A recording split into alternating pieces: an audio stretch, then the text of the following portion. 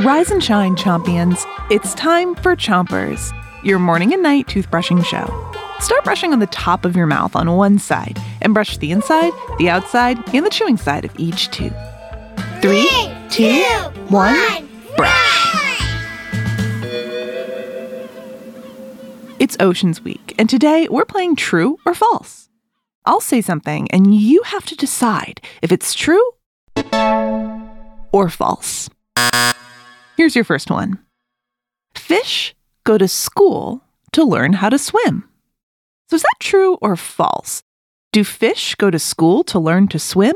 Thumbs up if it's true, thumbs down if it's false. Find out the answer after you switch your brushing to the other side of the top of your mouth and keep moving that brush. The answer is false. Fish don't go to school, but here's a funny thing. People call a big group of fish swimming around together a school. Here's your next true or false. There's a fish that can swim as fast as a cheetah can run. So is that true or false?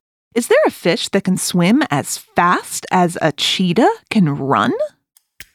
Find out after you switch to the bottom of your mouth and brush all the way to the back. The answer is false.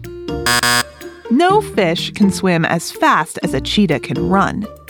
Cheetahs are the fastest animals on land, and they can run up to 75 miles per hour, like a car going on a highway.